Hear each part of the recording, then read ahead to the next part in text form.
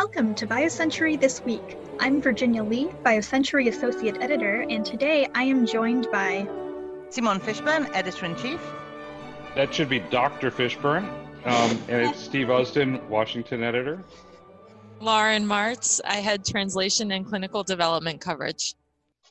Before we get started, I'd like to give a shout out to our friends at Kendall Square Orchestra. They will be presenting Symphony for Science, an online event with music and words for Next Step, supporting people with rare diseases, cancer, and HIV. The event is this Thursday, December 17th at 8 p.m. Eastern Time, and you can register at symphonyforscience.org. Now, today we will be speaking with Lauren about CAR T therapies that are moving into earlier lines of treatment. Despite the fact that companies and payers are still working out some of the market access barriers for the modality. But first, I'd like to turn to Steve to discuss last week's advisory committee meeting on Pfizer and BioNTech's COVID vaccine and the FDA's subsequent authorization of that vaccine on Friday. Steve, let's start with the meeting. What questions did the committee address, and what questions are still left open? To me, it isn't really so much an issue of questions. It's an issue that the meeting was just a massive missed opportunity. Sure, they voted on the question of whether there's enough evidence to support emergency use authorization of the Pfizer-BioNTech vaccine, and they voted 17-4 with one abstention that it should be. But reporters and members of the public who tuned into this AdCom and haven't watched AdComs in the past misunderstand their purpose. They focus on the vote as if it's an election or a sporting event or something like that. But really, what's important about AdComs is the discussion. And that's what didn't happen at this meeting. Most of the meeting was taken up with canned presentations of data that the committee should have read in advance, things that were in their briefing books and things that were available to the public. And then when it came time to the discussion, it was very brief.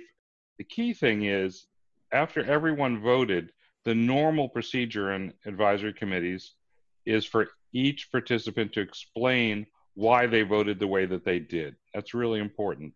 They didn't do that at this AdCom. They just cut it off then, and they missed a big opportunity.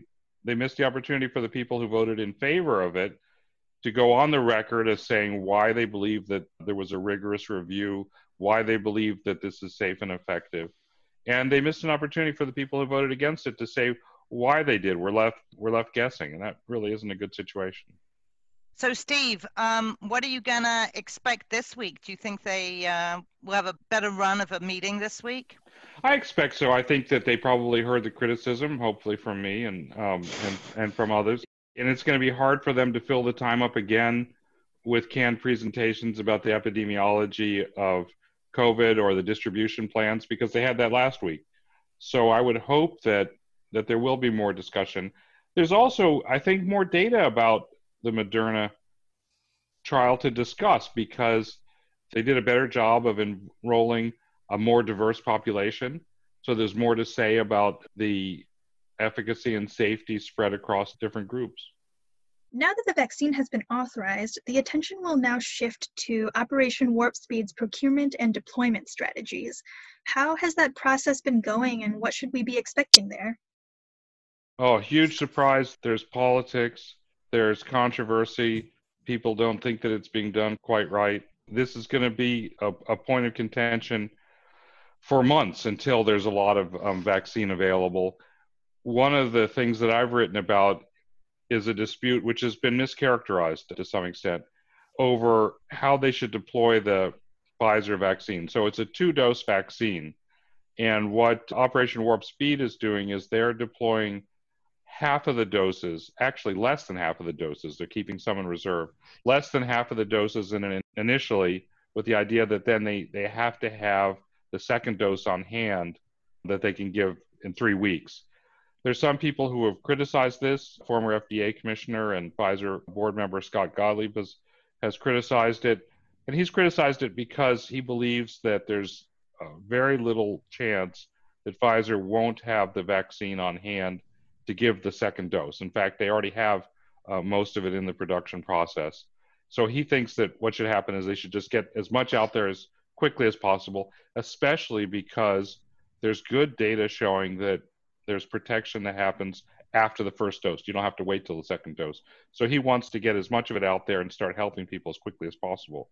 unfortunately, this has been misinterpreted by some people. The governor of Florida, DeSantis, made statements over the weekend saying that he thinks that people should only get one dose and that you can double the amount that people get by doing that. That's not what Gottlieb had been advocating, and it's not what anybody responsible would advocate based on the data that's out there. I think another thing that's really going to make this probably even worse is that we now know that some of the other vaccines actually aren't on track, and so it's going to be even longer. One example is the GSK and Sanofi vaccine, which is, I think they were hoping to have data by the middle of next year, and that's been put back to the end of next year. So we're going to sort of be relying, at least in the foreseeable future, for the mRNA vaccines, and they need ramping up, right, in terms of production to get them really distributed broadly. I think, Steve, tell me, I think a lot of people think the AstraZeneca vaccine is going to get approved, but we've also seen problems there. I think with the AstraZeneca Oxford vaccine, that it's going to be authorized in Europe, in the UK, widely in developing countries. I don't think that it will be authorized quickly in the United States. And it's a real contrast there between really the excellence of the execution on the part of Pfizer and BioNTech and Moderna. AstraZeneca, which has fallen short, and it's fallen short on the key area. I think that the second most important thing in drug development, the first one, of course, is getting drugs or vaccines that are effective, but the second most important thing is proving that. Science, it's a pursuit of the truth, and they have not done a very good job of demonstrating its safety and effectiveness in a robust way, and that's really going to be a problem. The other thing I'd say is that a lot of people are going to be looking to the Johnson & Johnson vaccine, which is supposed to be a one-shot vaccine. Data for that could be coming out in January. That's going to be really important. It's going to be important for the world because they're planning on ramping up huge volume, and they've reserved very large volumes of it for the developing world. It'll also be important for the United States because it would top up the number of doses that are available. We've got about 100 million from Pfizer. We might have eventually as many as 200 million from Moderna, but that's going to take some time. If you have the J&J vaccine coming in February, that would really accelerate the rate of vaccination in the United States. I think it'd also be much more important for the rest of the world, especially since it's a single dose vaccination if it works. Yeah, and I just want to make one more point about this, because I do think the BioNTech Pfizer study was done very well, and Moderna certainly executed. But we can see that lots of other big companies, or several other big companies, aren't. So GSK and Sanofi ran into what is effectively a formulation problem. Each of the three of these have got different issues. And AstraZeneca's was, well, I guess it was problems in the way the clinical trials were executed. They had some manufacturing issues and some dosing issues. And now we've also got the University of Queensland in Australia with CSL. And theirs is really a drug design problem where they'd used a portion of HIV, an innocuous portion of that virus, to construct, I think it was to construct the antigen, but in all events, it's created cross-reactivity with HIV testing, which means I guess they have to go back to the drawing board on that one. It's not simple to make these things, but certainly some of the problems could have been avoided. Although I should just say, on the other hand, I was speaking to a couple of industry leaders last week and asking them, like, how lucky did we get with the mRNA ones? Their answer to me was, this is not luck. This is mRNA. It's that good. This is thanks to that modality. You know, obviously there's always an element of luck in execution and so on. They really said a big vote of confidence in that actual modality. And we're damn lucky to have it, because none of the tried and true modalities for vaccines have come through with the kind of speed and efficacy that mRNA has. The other one to mention, I think, is the Novavax vaccine, which is a subunit protein vaccine that's adjuvanted. People have a lot of confidence in the vaccine, but they've also run into some manufacturing glitches, and it isn't completely clear that how quickly they're going to be able to overcome that and how quickly they're going to be able to actually ramp up production if, in fact, their trials are successful. All right, well, we will continue to cover all of that data as they come in. I'd like to turn over to Lauren now, who wrote a story last week on how CAR T developers are moving into first and second line settings for cancer. Lauren, you mentioned in your story that developing cancer therapies first in late line settings and then moving them earlier is standard practice given that risk tolerance is higher in patients with fewer therapeutic options, and we're seeing that with CAR Ts now. So what makes that process different and more difficult for CAR T therapies? CAR Ts have had safety issues. I mean, any cancer drug has safety issues, but the cytokine release syndrome and the neurotoxicity have been big issues with these therapies in the late line settings. And they also come with really high costs and really complex delivery and manufacturing. I think those are two things that some of the standard modalities don't necessarily face to that extent when you're thinking about moving them forward into earlier line settings. So if you have a patient who hasn't been treated with many therapies before, the fact that you could have these dangerous side effects could be a bigger issue. When I spoke with people about the safety issues for moving earlier, the thought is that you may not see the same level of toxicity that you see in the patients who are more sick, because the more cancer cells and the more rapidly they're dividing, the greater chance that you're going to have these CAR T cells causing these types of toxicities. We don't necessarily have that data yet showing that safety is not going to be as big of an issue in patients who aren't as sick as it is in the patients who've been treated with 4, 5, 6 other therapies before this point. What hasn't necessarily been sorted out as well yet either is the access issue.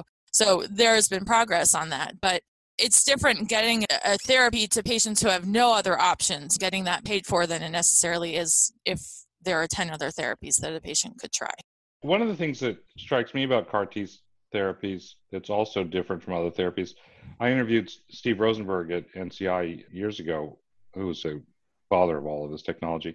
One of the things he pointed out to me that differentiates it is that it seems to be effective regardless of the stage of disease. Even people with cancer that was quite far advanced respond well to CAR T therapies. It's not like other therapies where, what he was saying at that time anyway, where the sooner that you get to people, the better they are necessarily. Obviously, nobody wants to live with cancer a minute longer than they have to, but that, I thought that was an interesting observation. I don't know if it's held up over the years. This was several years ago when he told me that.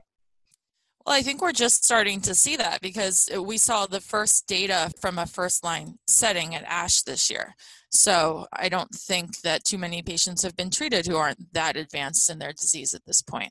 But it seems to be holding up. What we're also seeing is the long-term durability data come up, which I think is really interesting because that's one of the most important things when you're treating cancer. And we've got 4-year data now showing that these CAR Ts in patients who are responding, they seem to keep responding.